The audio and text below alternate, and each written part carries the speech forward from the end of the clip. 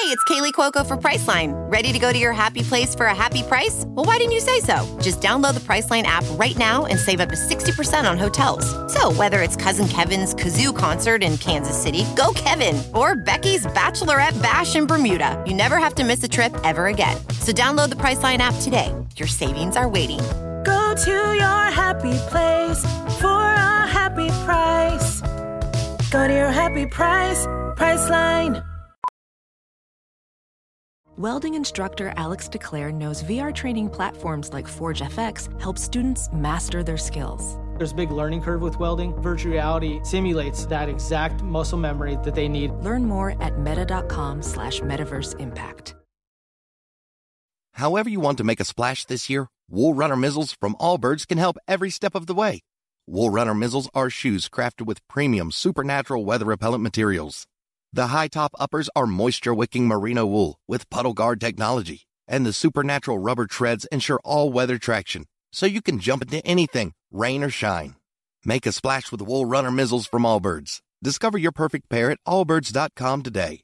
That's ALLBIRDS.com.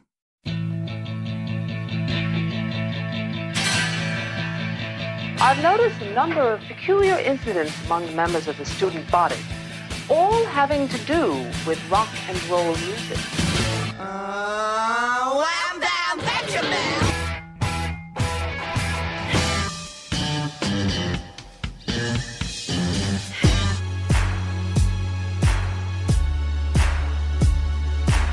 Now, if you don't think this song is the greatest song ever, I will fight you.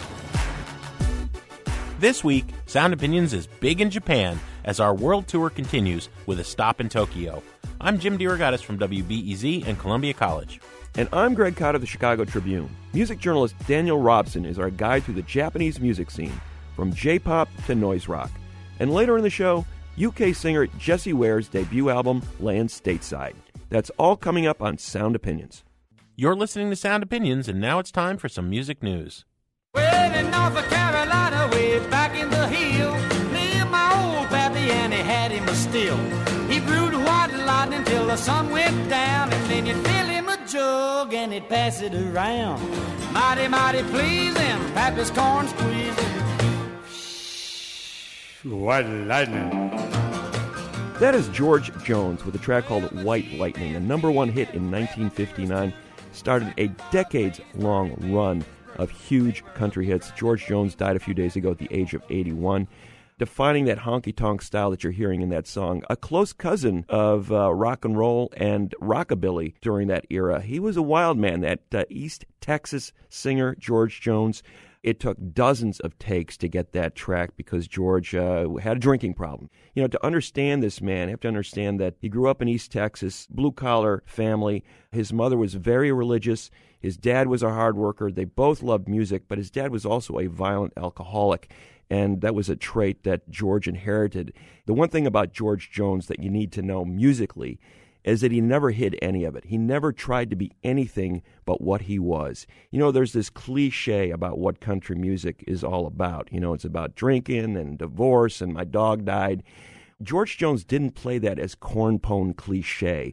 He played that for the desperation and the violence and the death that was lurking behind all of those scenarios and brought it into his music. There was an incredible amount of sincerity in that voice. So all those country hits that he had, almost all of them told an aspect of his personal story. Even when he didn't write the songs, he made them his own by the perspective he brought to them.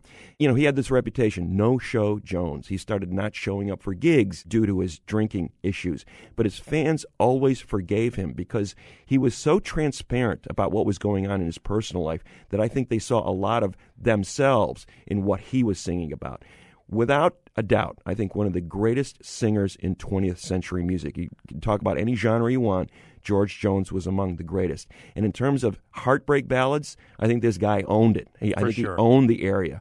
He got married 4 times. Tammy Wynette was the most famous all of them ended in turmoil except for the final one. He said his final wife, Nancy, was the one who really pulled him out of drinking and allowed him to have a nice 30-year run at the end of his career where he was kind of the elder statesman of country music.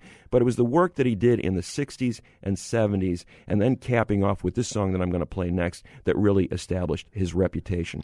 A lot of people think this is the greatest country song ever written. George Jones with his number one hit from 1980, He Stopped Loving Her Today, on Sound Opinions. He said, I'll love you till I die. She told him, you'll forget in time. As the years went slowly by, she still preyed upon his mind. He kept her picture on his wall, went half crazy now and then, but he still loved her through it all, hoping she'd come back again. Kept some letters by his bed. In 1962, he had underlined in red every single I love you. I went to see him just today. Oh, but I didn't see no tears, all dressed up to go away. First time I'd seen him smile in years. He stopped loving her today. They placed a wreath upon his door, and soon they'll carry him away. He stopped loving her today.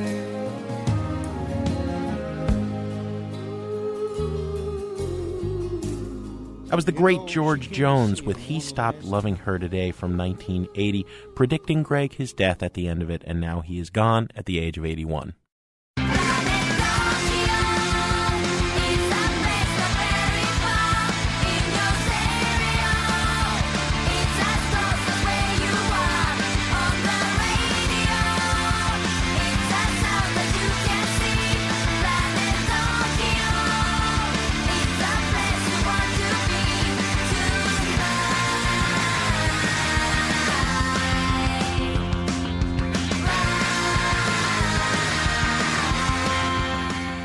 You're listening to Sound Opinions. I'm Greg Kot here with Jim DeRogatis, and that's the Japanese pop duo Puffy Amiyumi inviting us to visit Planet Tokyo. And that's exactly what we're going to do this week. It's stop 2 on the Sound Opinions World Tour, our series looking at popular music around the world. Now remember, a few weeks ago we were in Sweden. Today it's on to Japan. Greg, Japanese and American bands do share some musical DNA. If you go back to the 50s, that era following the U.S. occupation of Japan after the Second World War, it's not surprising that Japanese musicians were early adopters of rock and roll sounds because they were hearing them from America. There were Japanese surf guitar bands, Japanese rockabilly groups, and plenty of Beatles and Monkees imitators, some of them pretty credible as imitations go. I'm thinking of a band like the Tigers, fronted by teen idol Julie Sawada. The Tigers had Beatles haircuts, a Beatles pop sensibility, and they were singing in crystal clear English. Smile for me, if only for the moment. And even though I'm far away, my heart will stay with you. But it didn't take long for Japanese rockers to start putting their stamp on things. Happy End is a good example. Kind of sounds like Buffalo Springfield, early 70s rock, but they're singing exclusively in Japanese.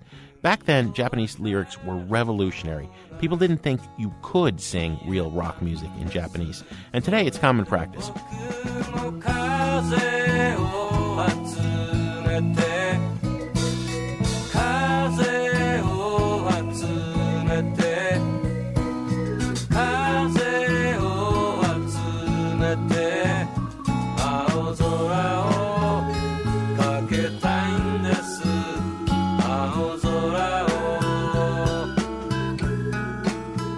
And the scene exploded from there, Jim. You've got electronica, metal, noise, dance pop. Modern Japan seems to have everything, but it can be tough to navigate for non-Japanese speakers. So we recruited a local to be our guide. Daniel Robson is features editor at the Japan Times and the host of the music podcast It Came From Japan. Daniel, welcome to Sound Opinions. Hello, thanks for having me. We're glad to have you. So you're originally from Britain, but you've been living in Tokyo since 2005, and you've been chronicling the music scene there. So what got you interested in Japanese music in the first place? Well, the first thing I heard was Shonen Knife. You know, Shonen Knife are a kind of a punk, Ramones-y style punk band from Osaka who back in those days were touring with Nirvana and stuff like that. I thought it sounded like the craziest thing I'd ever heard.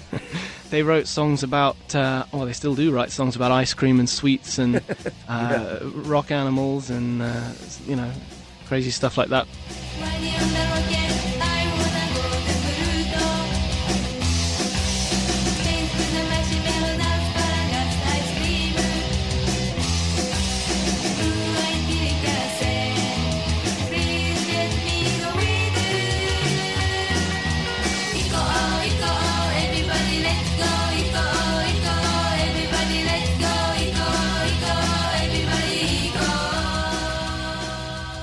I suppose a bit like Bjork has that sort of strange pronunciation of English, so did Naoko from Shonen Knife.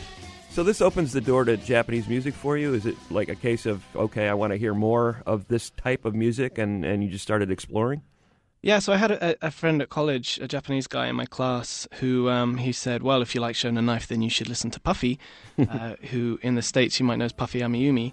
Again, it's just... it's pop music, and it's, pop in its purest form, but at the same time, it's heavily influenced by 60s rock and 70s rock, just mashing all kinds of genres together, and you didn't get that sort of pop music in England or America.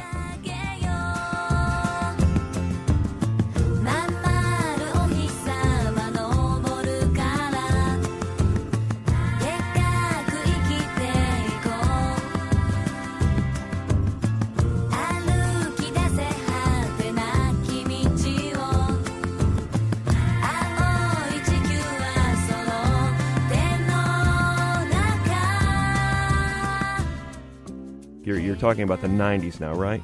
Late 90s. Late 90s. So how has that music evolved? What have you seen in the last decade or so in terms of that sound and its evolution? How it's changed itself is that J-pop has become less interesting. Like Japan was in a bubble period in the 80s and 90s, which led to a lot of spending of money on production and a lot of experimentation and taking risks, which when the bubble period ended and everybody didn't have the money to spend, it became extremely formulaic to the point where most J-pop now is kind of unlistenable if you're coming to it with fresh ears. I mean, you may know about AKB48. I mean, I shouldn't say unlistenable, but it's really hardcore, like pop, saccharine pop music. But the underground stuff has just got madder and madder. Well, we definitely want to pick your brain, Daniel, on the underground music. But before we get too far away from J-pop, what is idol music, and how can you have this band AKB48 with what, 88 members? It's mad. I recently actually had to count them up, and it took me half the morning just to triple checking it. Yeah, so the way that works is the guy who produces them, a guy called Yasushi Akimoto, he started out producing a group called the Onyanko Club in the 80s, I guess. It was a similar kind of thing. It was a group of around 50 girls, sort of revolving membership, and it was a big hit.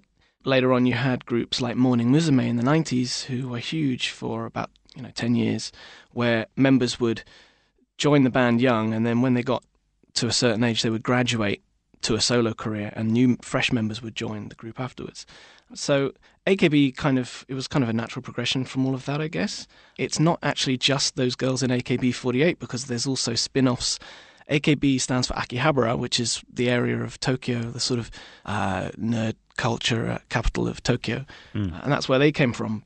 But you also have, in Osaka, you have NMB48, which stands for number 48, which is, the similar area in Osaka, and you have HKT48 and SKE48 from all the different parts of around Japan.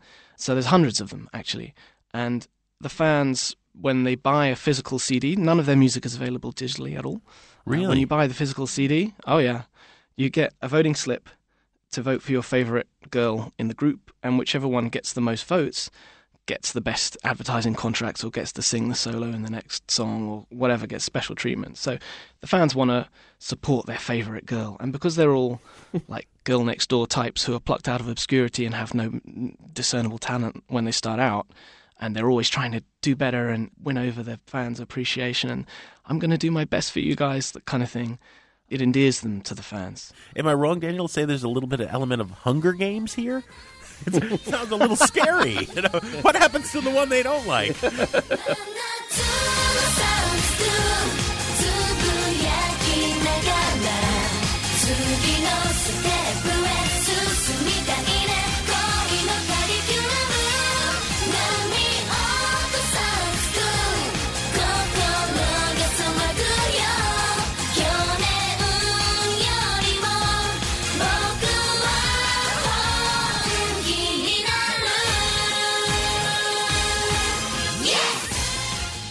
Let's talk about the videos, because they're surreal when we as Westerners watch them. I'm thinking of something like the J-pop star, and I'm going to slaughter this name. Is it Kyary Pamu Pamu? Is that right? Kyary Pamu Pamu.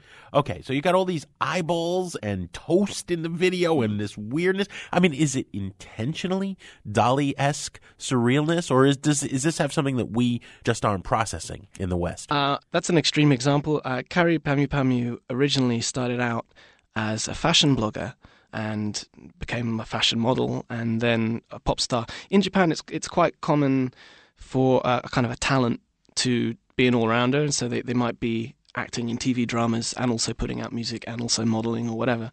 So she does music as part of the package, if you know what I mean. And her thing is the Harajuku style, which has evolved, I guess, from when Gwen Stefani picked up on it to just being...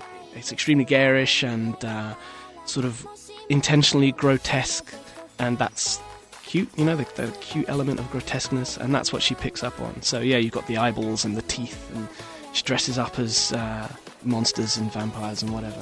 I think that's definitely part of her appeal.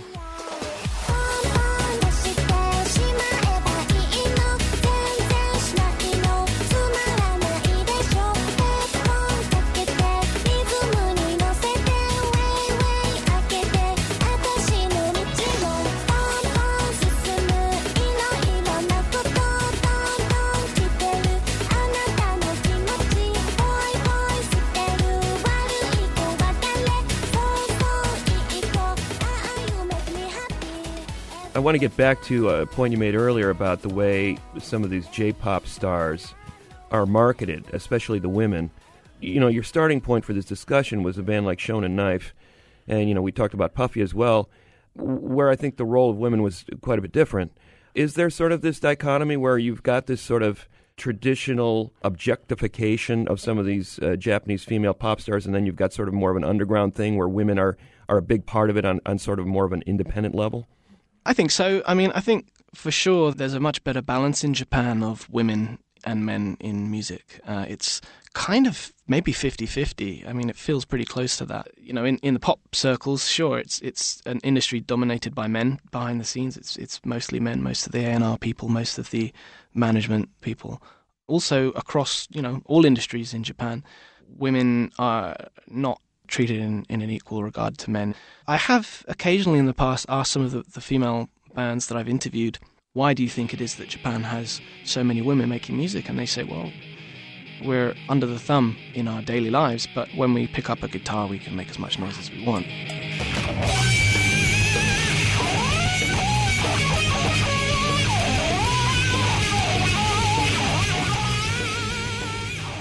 When we return, a dive into the Japanese underground with Tokyo-based music writer Daniel Robson. And later, we weigh in on soul star Jessie Ware's U.S. debut. That's all coming up on Sound Opinions from WBEZ Chicago and PRX.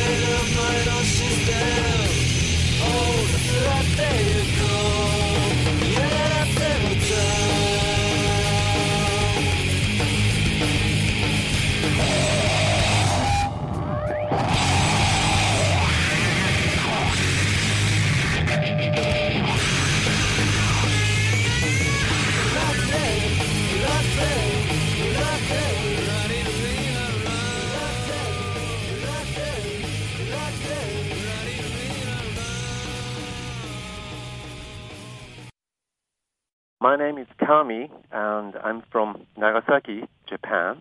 In Japan, in broader meaning, idols are referred as good-looking young male or female individuals or groups singing and dancing, singing about love, broken heart, and teenage boys and girls admire them and sometimes have a crush on them. I'm not exactly enthusiastic idol fans, but what I like, the group called is Momoiro Clover Z.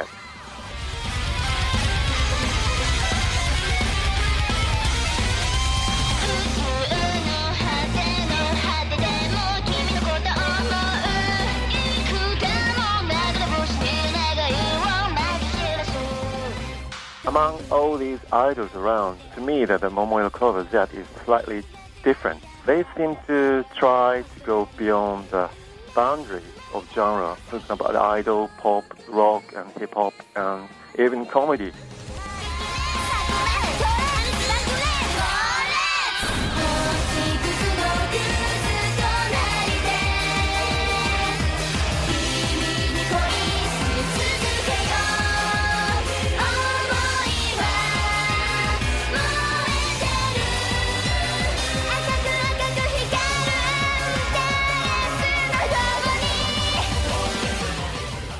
Welcome back to Sound Opinions. I'm Jim DeRogatis. My partner is Greg Kot. And that was Sound Opinions fan Kami from Nagasaki making the case for the idol group Momoiro Clover Z. Greg, we need more names like that in America. This is part of our second stop on Sound Opinions World Tour, Japan. And we're exploring it with Tokyo-based music writer Daniel Robson, host of the music podcast It Came From Japan. We've already talked about J-pop, Japan's main musical export. Now we're going underground. These are some of the bands that have gotten us excited about Japanese music. For me, Greg, first and foremost, it's the Boredoms. Originally formed in the mid-'80s, I think they made their biggest impact in the United States in the early to mid-'90s. They were part of Lollapalooza in 1994 when it was the traveling day-long alternative rock festival. I will never forget. They're the first act of the day. It's me and these four grungy guys from Oklahoma, the Flaming Lips, standing front and center while we are being pummeled by this noise assault. There's ambient synthesizer washes, and there's incredible tribal drumming.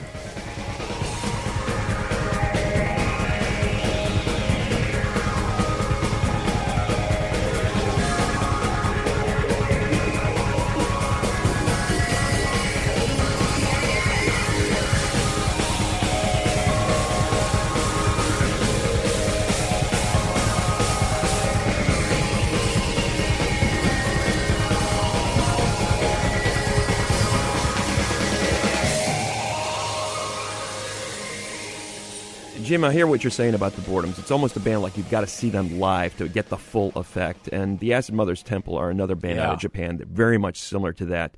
The founding member, Kawabata Makato, told me that he wanted to combine Deep Purple-style hard rock with Stockhausen's electronic music. You hear Eastern elements in there, sitars, throat singing like you might hear from the Tuvan tribes in southern Siberia, with his hard-driving guitars and rhythm.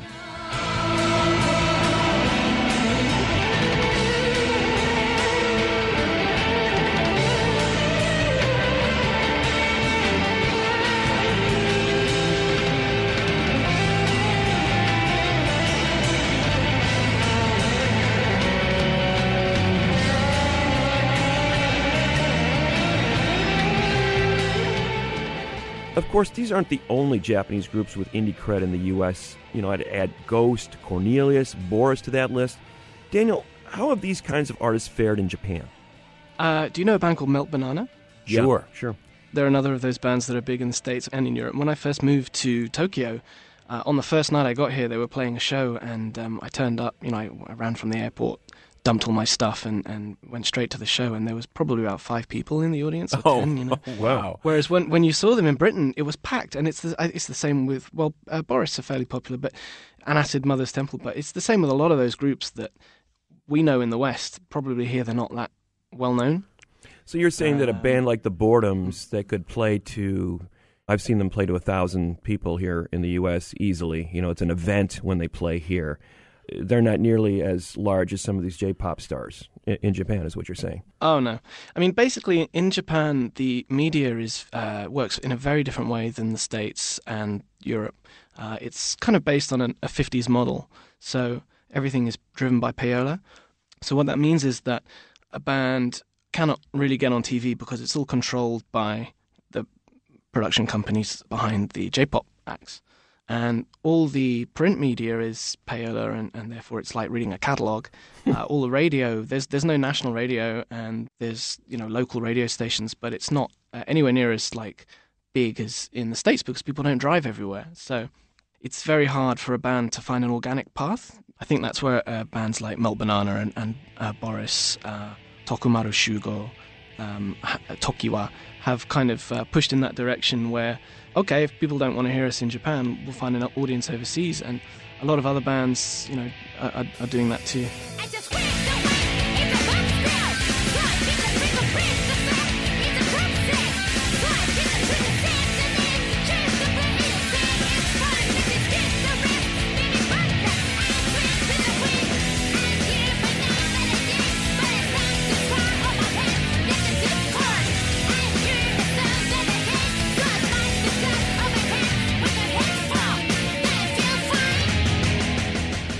There's no fanzine culture, no underground sort of media at all to sort of champion some of these underground bands? Oh, there certainly is. So Nico Nico Doga is Japan's equivalent to YouTube, with the difference that you can post comments. They sort of fly over the video picture in real time when you're watching it back. And so it creates a kind of this community thing. Groups like Shinsei Kamate-chan, who are completely mental in the most complete way. Punk band influenced by anything from anime songs to video game music to punk. Groups like that thrive on Nico Nico Doga.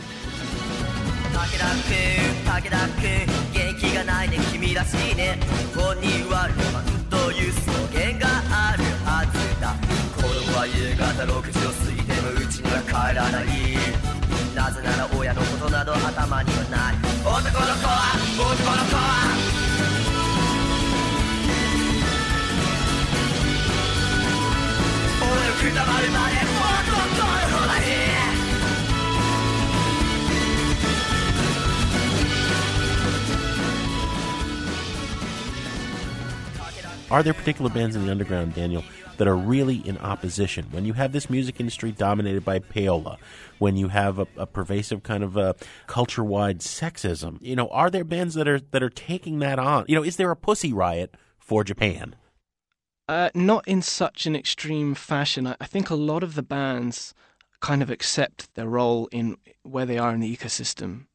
Japan culturally places a great emphasis on where you stand in regard to other people, and you use different vocabulary for people who are more important than you, i.e. they are higher up in the company or they're older than you or whatever, than you would for somebody who's lower down than you, on the pecking order. I think that's reflected in the way that maybe a lot of bands are quite comfortable just playing smaller shows. They just don't believe that it's possible to break through, so they don't bother. And, it would be nice to see them be more aggressive. But some of them are. Sheena Ringo is a hugely iconic female artist who, although, what she sings is very much J-pop, it has unusual jazz and rock tinges to it, and a lot of wordplay, and she's very smart.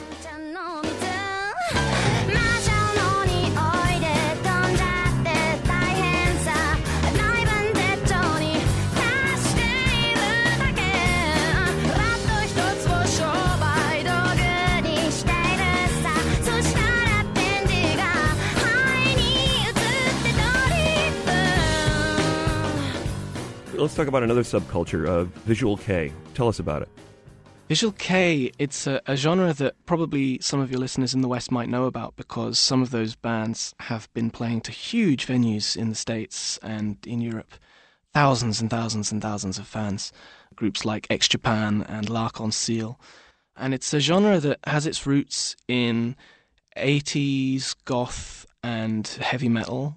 And from there, it's diversified into all sorts of weird subgenres. But I guess the main thread is that it's, as the name visual suggests, it's partly about dressing up and looking smoking hot while you're doing it. And so there's a lot of men with eyeliner and sort of electrolyted, what do you call it, when you don't need to shave because you zap off all your facial hair with a laser? Oh, electrolysis. Yeah, Greg does that. Electrolysis, yeah.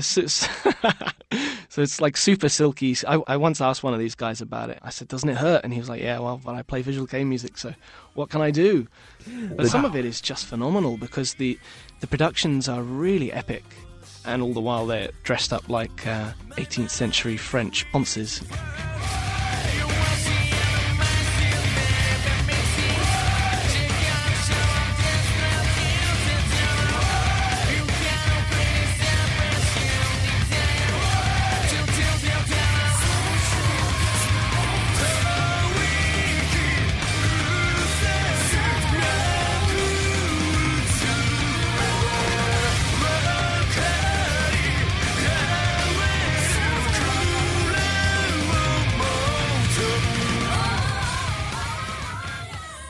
Now, Daniel, I just want a reality check here. Now, we are not being culturally insensitive by thinking that a lot of this is very strange, are we?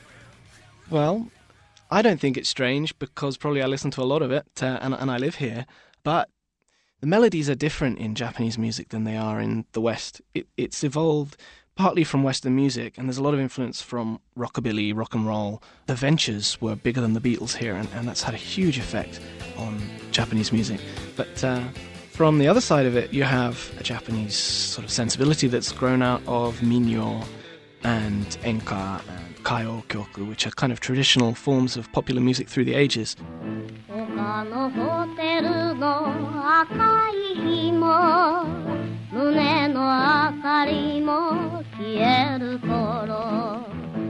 It's merged together to create a sound, especially in the melody, that's very different than it is in the West, I think. But let's look at it from the other side of the funhouse mirror.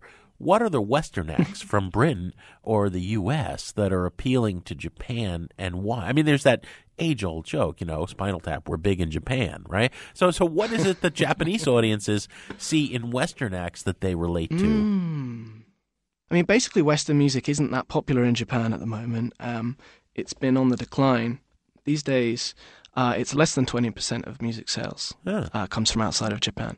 And the stuff that does sell, it's album-driven. So, Daniel, does that mean that the Japanese music industry has been making money, whereas the American industry is, falling apart? This week, actually, it was officially announced that the Japanese music industry has become the world's number one in terms of sales, which I'm sort of surprised it took that long because Japan's been in the black while everybody else has been in the red for a long time. It is price protected, like many industries are here. So a CD, the price is stamped onto the packaging, and you don't shop around for a cheaper deal because it's basically going to be the same price everywhere. And that's a high price. It's for a J-pop CD, it can be about 3,000 yen, which is, I don't know what the exchange rate is now, but probably like $20-30. Oh, wow. And no pirating. Well, not no piracy, but very little. And recently it became a criminal offense at the end of 2012 to upload or download music. Really? So that's, yeah. Digital has not usurped physical in terms of the way music is distributed? I don't think so. I mean, iTunes took a long time to get going in Japan, and it was only late last year that Sony Japan joined iTunes. Give us a couple of acts that are really going to excite listeners here that may not be familiar to them from Japan right now, that you're getting excited about. Well, one band that's, they're actually long finished, but it's an example of just how amazing Japanese pop music has been. A group called Judy and Mary, which was a 4-piece band, 3 guys with a female singer called Yuki. Although they were a J-pop band, they just had this rampantly eclectic rock music with these wild guitar lines, just completely huge. And you know how, like, some bands, they'll save the last song on the album is the epic song. But Judy and Mary, every song is that epic song, this huge chorus. You know, they broke up, but they still have a lot of influence over bands that are coming up today.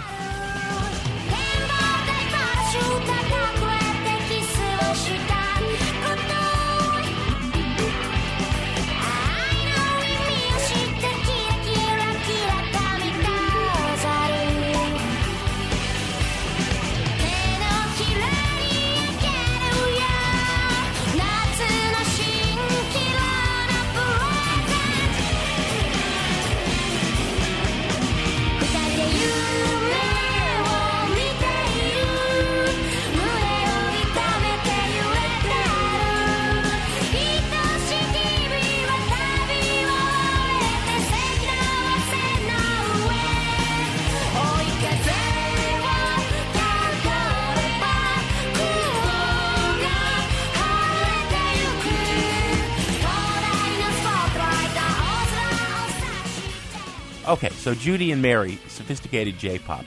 What else you got for us, Daniel? In terms of rock bands, there's a group called Mama Drive who are up and coming. They come from Kobe, which is on the west side of Japan, and they make sort of post-rock, I guess. It's melodic and it's really rhythmic, because a lot of Japanese pop music, especially rhythm, takes a back seat to lyrics and melody. But this stuff is really aggressive. The singer, she plays bass and sings, and she has this effects rack that she turns on and off that gives her this multi-voice, you know, with, a weird sort of pitch-shifted octave above her own voice.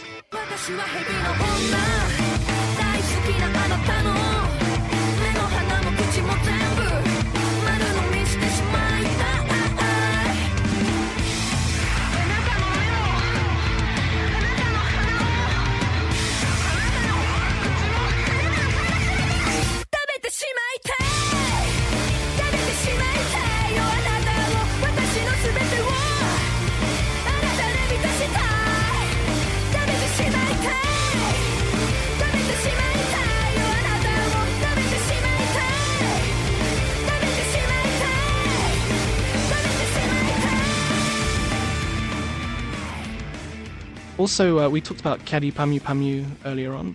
She is, like I said, this fashion person. I don't think she's particularly in control of the music that she's making, but her producer is worth talking about, a guy called Yasutaka Nakata, who produced a group called Perfume.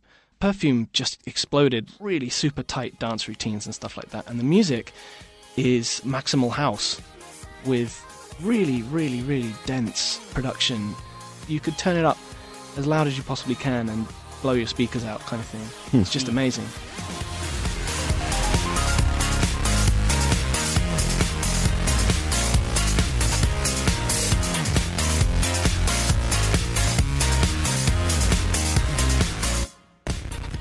The same producer is producing Kyary Pamyu Pamyu, and actually at Summer Sonic, which is one of the big international rock festivals here, I was talking to Grimes and to Passion Pit from Canada and the States, who were playing at the festival, and Kyary Pamyu Pamyu had just been on, and both of them were sort of enthusing over her.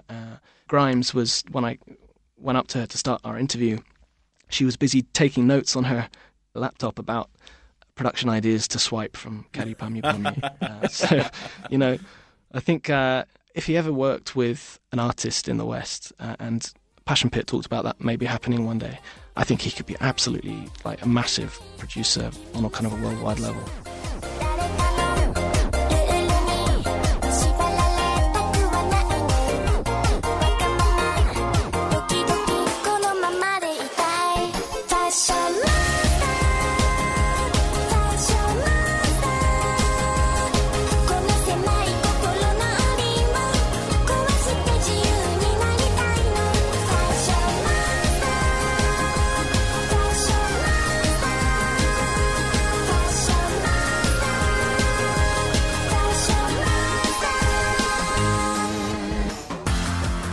What about big picture, Daniel? Are there generalizations to be made about Japanese sounds? We've said that melody and lyrics tend to be more important than rhythm, but what else can we say in general about Japanese music? Well, talking, specifically about pop or rock music, it is heavily influenced by music that's come from the West, and it's also heavily influenced by music that's come from within Japan. Also, recently, video game music is having a huge effect on the younger bands. I don't know if you're familiar with the games like Final Fantasy and Dragon Quest, where they have these epic arrangements and stuff. You can hear some of that creeping into these bands' music. It's sort of like if you went to have a hamburger here, it would not look or taste like a hamburger did in the States, but it would be delicious. It would just be a different kind of delicious. You know what I mean? It's like taking all sorts of influences and just giving them back in a different way.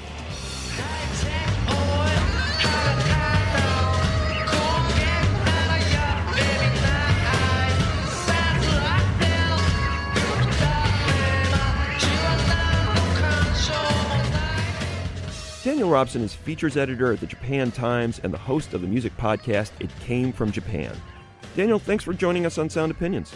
Thank you. Yeah, thanks very much for having me. For more about the music we played during this segment, visit the footnotes at soundopinions.org. And we want to hear from you. Who's your favorite Japanese artist, and where should the Sound Opinions World Tour go next? Give us a call at 888-859-1800. We're going to take a quick break on Sound Opinions from WBEZ Chicago and PRX, and when we come back, we'll review soul singer Jessie Ware's U.S. debut, and Greg will drop a quarter in the Desert Island Jukebox.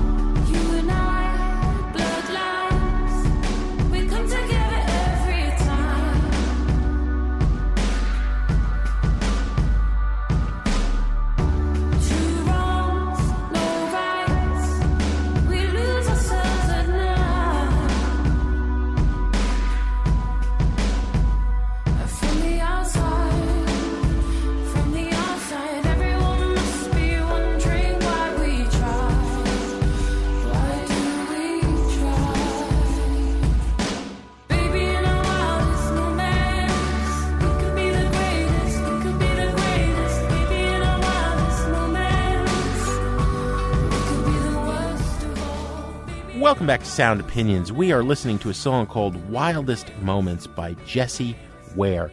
Greg, that was a big hit in the summer of 2012 in the UK. Her debut album, Devotion, came out in August 2012 in England, but it's only coming out here now as a proper U.S. release with 2 unreleased bonus tracks. And Ware actually toured the U.S. and got quite a bit of traction before her record was even out.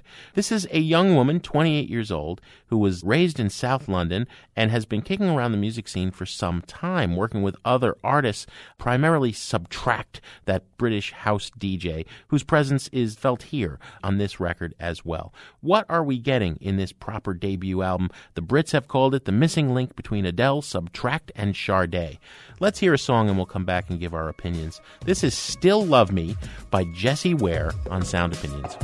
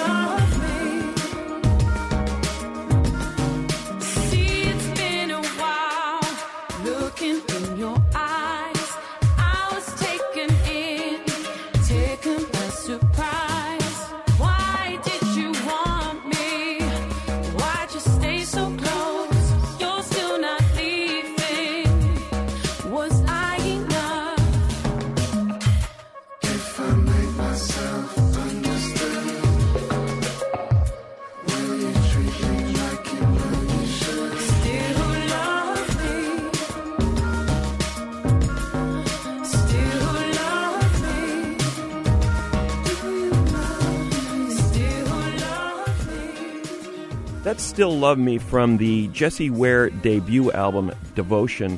Jim, I love that track. It's all about what's going on outside the margins there, that shadow play that's going on with her voice and those chiming keyboards. You've almost got a dub reggae feel, but it's not reggae at all. But it sort of feels that way. And I love that aspect of this record. The key for me is that she came up as a background singer. She's very modest. She's got a great voice, but you wouldn't necessarily know it from listening to a number of these tracks. It's all about her voice being another instrument in these subtle, sophisticated textures. Ambience. Now, when you walk out a word like sophisticated or ambience, a lot of people immediately go to boring next. It's like, do I really want to hear this record? But there's detail here in the recording that's very good. The way she uses her voice as an instrument is very good. And the other thing is, I think that restraint is a choice. It's not a limitation. I think when you talk about a singer like Sade, you think about limitation on the voice. With Jessie Ware, she can belt when she needs to. There's several examples here, Taking in Water, Running, and I think the most beautiful moment on the record, the track Something Inside, a very sparse track, there's a little break where her voice just sort of takes over, and it's just this angelic, celestial thing going on there, and you go, what a great singer she is.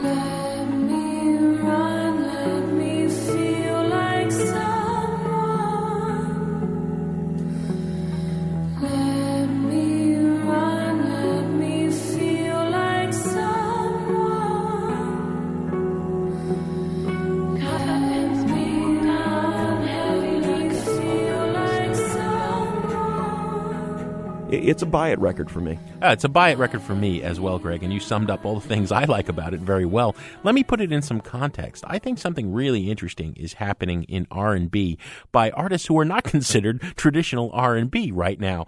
After years of domination of very slick Usher and R. Kelly kind of productions, you're getting very strange productions from artists like The Weeknd, Frank Ocean, Rye, Solange Knowles, and now this record. These records have nothing in common, and I don't even know if any of these artists would claim the R&B or soul mantle, but it's in that vein. They're talking about different things, different personal vulnerabilities than the traditional R&B tropes, and the sound, the wild sound experimentation. It's a whole new palette. I'm really encouraged by it. I love this record. I tell you, little buddy, this whole island is bewitched.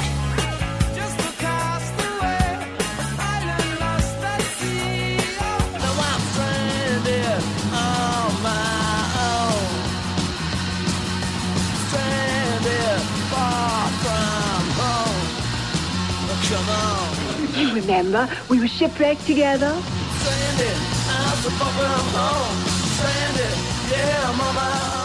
As often as possible here on Sound Opinions, one of us likes to take a trip to the desert island and play you a track we cannot live without. This week, Greg Kot has climbed in the bathysphere and traveled out to the island. Greg, what do you got? Jim, every once in a while, I go on this Miles Davis jag. I take a period of his life, and I just play all those records. And lately, I've been investigating the jazz fusion records. And when people talk about Miles and jazz fusion, his first exploration of rock, power, and electronics, they immediately think about records like In a Silent Way and especially Bitches Brew. But I think the pinnacle of that whole scene for Miles, and one of the pinnacle moments in his career, was really a record that came after those two, a tribute to Jack Johnson. It came out in 1971, and I think it is the best Miles Davis record of that era. There's basically two tracks on the record. Side 1, 27 minutes, a track called Right Off. Side 2, another epic called Yesternow that goes on for 25 minutes. And essentially, Miles had perfected his studio language in collaboration with producer Teo Macero. Macero was the editor. He would just roll tape, and Miles, you go to town with whoever you want to bring in that day, and we'll figure it out later on. Well, Miles was intrigued by what was going on in the records of Jimi Hendrix and Sly Stone at the time, and he brought in players like John McLaughlin on guitar and Billy Cobham on drums and Michael Henderson on bass. Michael Henderson had just come off tour with Stevie Wonder. He played on a number of those great Motown sides. The story goes that McLaughlin shows up early one day, and then Cobham and Henderson wander in, and they're bored, so they just start jamming. Miles walks in a few minutes later. He hears these guys going to town. He's so inspired. He picks up his horn, and people say they'd never heard Miles play quite like the way he does on this track. Normally he's noted for that muted tone, you know. He's mellow, he's cool, he's laid back. Here he's got a piercing, aggressive tone to his trumpet playing that was really a revelation to all involved. It's impossible, obviously, to play all of these lengthy tracks here, but we're going to jump into the middle of Right Off, where Miles really starts going to town. And one of the reasons he's going to town, not only this heavyweight rhythm section with Cobham and Henderson playing underneath him, but listen to the way John McLaughlin's playing his guitar. It's got this dirty, clipped tone to it that he himself had never really explored previously in his playing. But Miles basically said, play the guitar like you're picking it up for the first time, like you've never heard the guitar before. And he got this out of McLaughlin. It's Miles Davis with Right Off on Sound Opinions.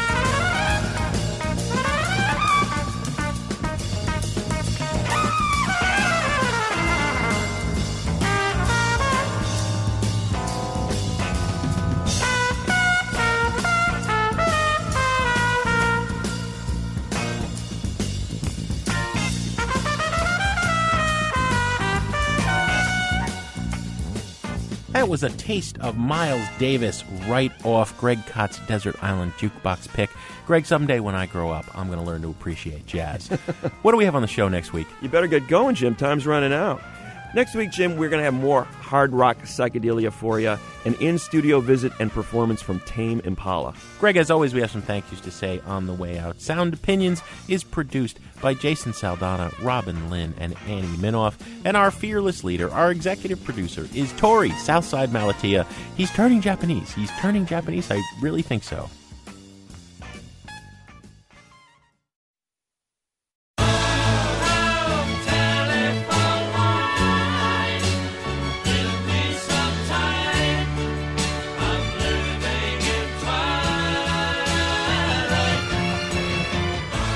On Sound Opinions, everyone's a critic. So now it's time to hear what you have to say. New messages. Hello, this is Ross in Indiana. I'm calling about the Nick Drake feature you just did. I discovered Nick Drake in 1998 when the local record store owner handed me a copy of Pink Moon and said, here, you ought to listen to this. Went home at night and going to bed, had my headphones on, and I popped in Pink Moon, and my life changed. Saw it written on a sword say, Pink Moon is on its way. 2 years later, I was in the United Kingdom and made a special pilgrimage to Tamworth and Arden, the little town that he was from, so I could pay my respects and was at his graveside, and this gentleman was walking one of the locals was walking his golden retriever by, and he had never heard of Nick Drake and could not fathom why I had come so many miles to pay my respects. And so I gave him my copy of the 3 albums that I had with me, and it was the most zealous proselytizing I've ever done in my entire life. I just knew that by giving this guy these records from this guy in his own hometown, I was changing his life for the better.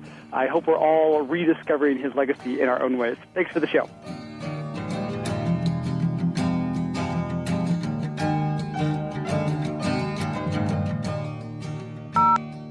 Hi, I've been listening to Nick Drake since about 2001, and it seems so funny to me that you just did a show on him, because I just got back to Chicago from visiting my sister, who recently had a really hard time in her life.